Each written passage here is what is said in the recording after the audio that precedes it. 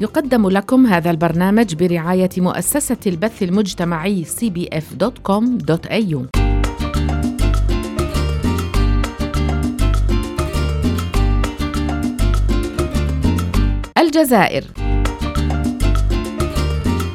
الجزائر المعروفة ببلد المليون شهيد، هذه الدولة دائما كانت في حديث الكثيرين، وذلك بسبب شهامة شعبها وطيبة أصلها.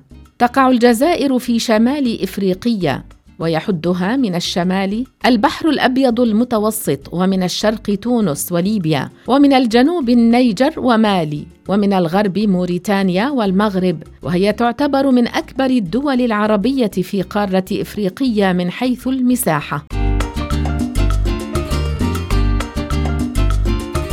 سننقل إليكم اليوم من أشهر مدن الجزائر. الجزائر العاصمة. تعتبر الجزائر عاصمة البلاد وأكبر مدن الجزائر، وتقع على طول ساحل البحر الأبيض المتوسط في شمال البلاد، وهي مدينة تاريخية مهمة، إذ امتلكت موقعاً مهماً بالنسبة لطرق التجارة على مر التاريخ، وما زالت إلى اليوم مركزاً اقتصادياً وتجارياً مهماً للجزائر. الجزائر مدينة على ضفة البحر بين إفريقيا والمغرب، بينها وبين بجاية 4 أيام. كانت من خواص بلاد بني حماد الصنهاجي، وتعرف بجزائر بني مزغناي. قال أبو عبيد البكري: مدينة الجزائر المعروفة بالبهجة المتألقة، أو الجزائر البيضاء، لبياض ولمعان عماراتها ومبانيها، والتي يخيل للناظر على أنها ترتفع عن سطح البحر.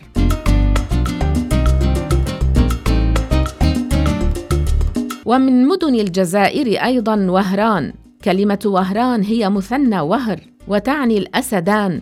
مدينة على البر الأعظم من المغرب، بينها وبين تلمسان سير ليلة، وأكثر أهلها تجار.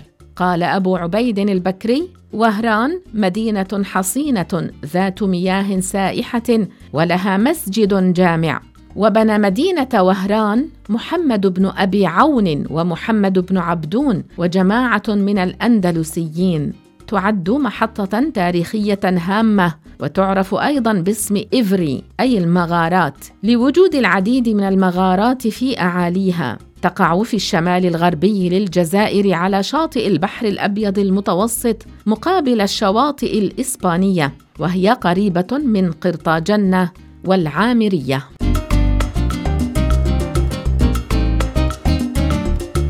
تتميز بمنتوجاتها من الصناعات التقليدية كالنحاسيات والتطريز، وهو الفن المعروف باسم القندورة، ويمكن مشاهدة الحرفيين وهم يقومون به في دكاكينهم في أسواق المدينة القديمة، فهي مدينة مهمة ثقافياً واقتصادياً.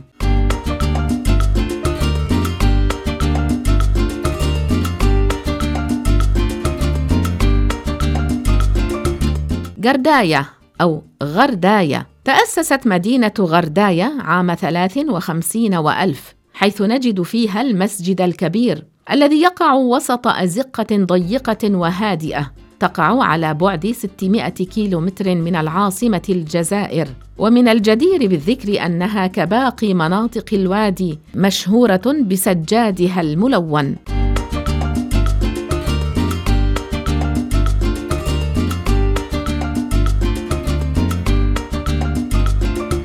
عنابة مدينة ساحلية بالشرق الجزائري، وهي المدينة الرابعة بعد العاصمة ووهران وقسنطينة.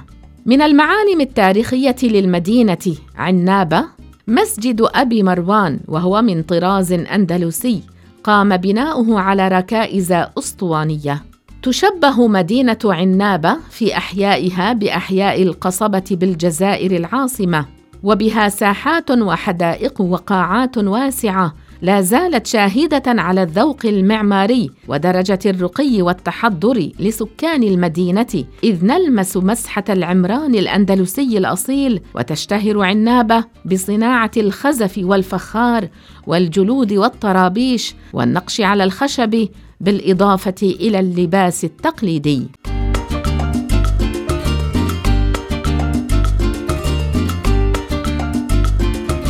مدينة البليدة، وباللهجة المحلية بليدة، مدينة الورود، وغرناطة إفريقية، والوريدة. اختلفت التسميات عبر العصور، إلا أن عبق ورودها المنتشرة في الأجواء أكسبها شهرة عبر التاريخ. يكثر فيها الياسمين والفل والبنفسج والريحان، ولا يخلو أي بيت فيها من أصناف الورود المختلفة. أطلقت على شوارعها وأحيائها أسماء ورودها، فباتت اليوم تعرف بمدينة الورود. هي البليدة مدينة جزائرية تبعد 45 كيلومتراً عن العاصمة غرباً. بنيت مدينة الورود على الطابع الأندلسي، وهي مدينة تكثر فيها السهول، لذا هي مدينة الخضار والفواكه المتنوعة، لما تضمه من مساحات خضراء وجبال رائعة وآثار تاريخية قديمة تشتهر بصناعتها التقليدية، أشهرها التطريز وصناعة مربى البرتقال. وتعرف البليدة بأبوابها السبعة القديمة.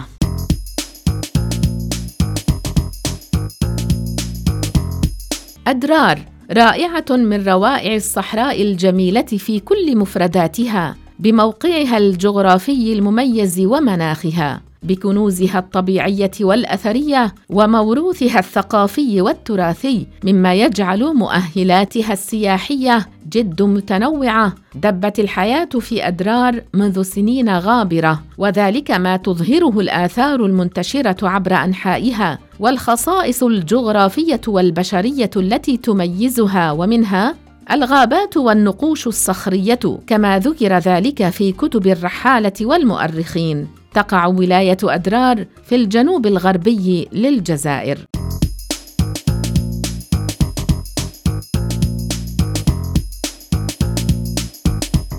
أيضاً من مدن الجزائر تيميميون، أو الواحة الحمراء كما تلقب في الجزائر نسبة إلى بيوتها الملونة بالأحمر.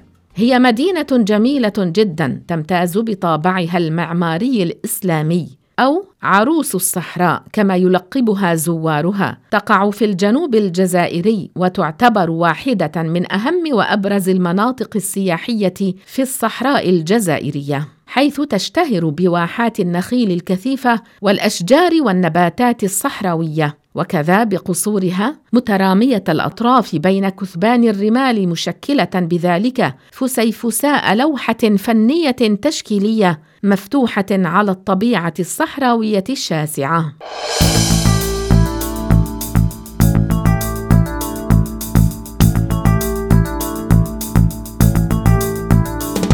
تلمسان، وبعضهم يقول تلمسان بالنون عوض اللام، وهما مدينتان متجاورتان مسورتان، إحداهما قديمة والأخرى حديثة، والحديثة اختطها الملثمون ملوك المغرب. فيها يسكن الجند وأصحاب السلطان وأصناف من الناس.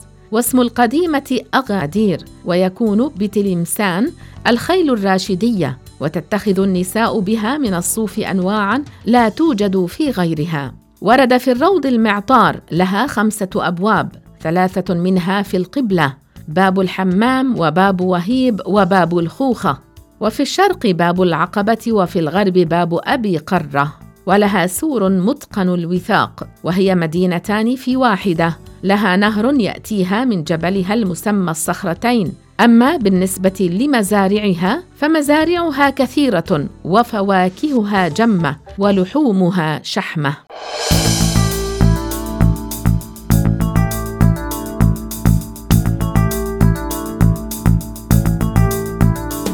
مدينة تلمسان أول بلاد المغرب، ولم تزل داراً للعلماء والمحدثين وأهل الرأي على مذهب الإمام مالك. تقع مدينة تلمسان فوق هضبة عالية وسط منظر أخضر في الشمال الغربي من جمهورية الجزائر. تتقاطع فيها عدة محاور لطرق كبرى تربط الغرب الجزائري بالصحراء.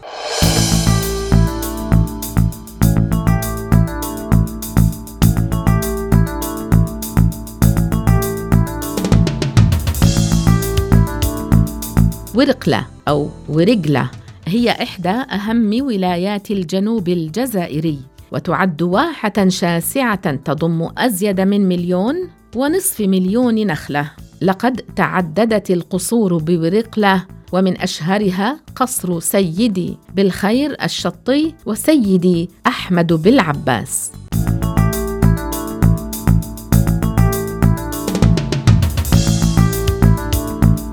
جيجل مدينة في الجزائر، تقع شرق الجزائر العاصمة، وهي مقر ولاية جيجل. تتميز بطبيعتها ومناخها المتوسطي وبشواطئها الممتدة على البحر الأبيض المتوسط التي تنتهي شرقاً بشاطئ صخري. ونجد أيضاً الكهوف العجيبة والتي يعيش فيها أكثر من 2000 قرد من فصيلة فريدة لا وجود لها في أي منطقة من العالم.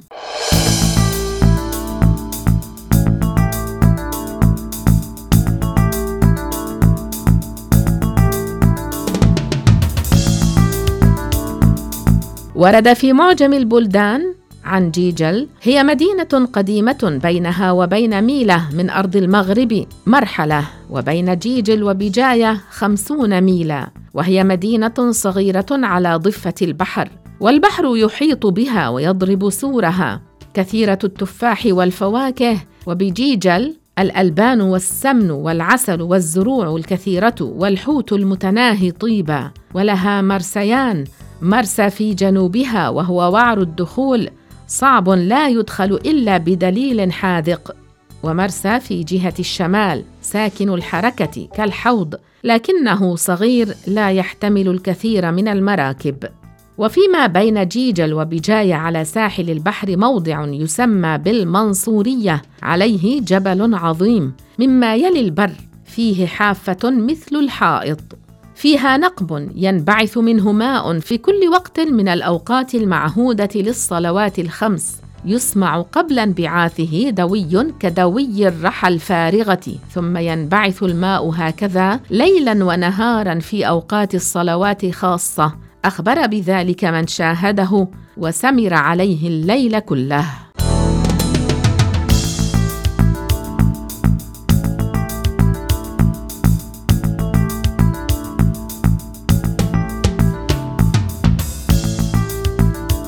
بجاية تقع شمال الجزائر في منطقة القبائل، وهي مدينة ذات أهمية اقتصادية نظراً للهياكل التي تتوفر عليها. ورد في معجم البلدان: بجاية مدينة على ساحل البحر بين إفريقيا والمغرب، أول من اختطها الناصر بن علناس في حدود سنة 57 و400 بينها وبين جزيرة بني مزغناي أو مرغناي 4 أيام. كانت قديماً ميناء فقط، ثم بنيت المدينة، وهي في لحف جبل شاهق، وفي قبلتها جبال كانت قاعدة ملك بني حماد.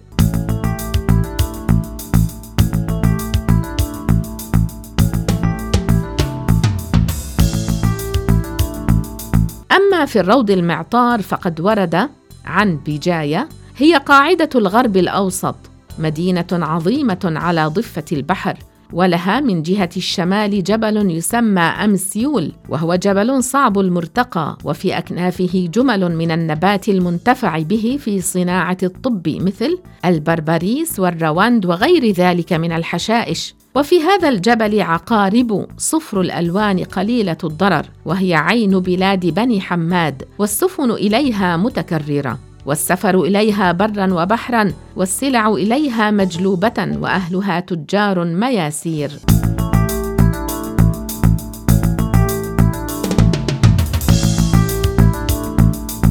ولها بواد ومزارع، والحنطة والشعير بها، والتين كثير وسائر الفواكه، وبها دار صناعة لإنشاء الأساطيل، لأن الخشب في أوديتها وجبالها كثير، ويجلب إليها من أقاليمها الزيت الطيب والقطران، وبها معادن الحديد، وبها من الصناعات كل غريبة.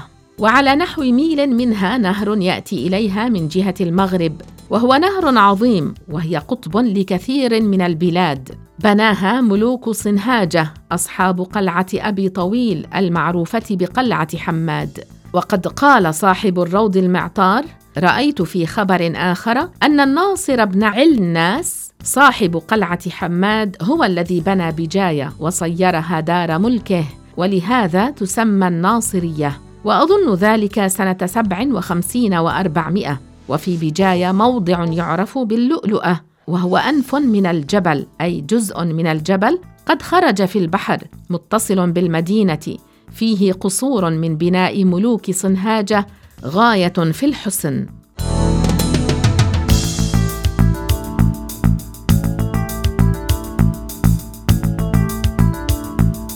قسنطينة تقع في شمال شرقي الجزائر، تعرف باسم مدينة الجسور نسبة لعدد الجسور الكبيرة التي تربط بين جبالها، وأنها ثالث أكبر مدينة في الجزائر، وهي وجهة سياحية جزائرية يعود تاريخها إلى زمن القرطاجيين، كما تقع على قمة جبل وتحتوي على قصبة وقصر وجوامع.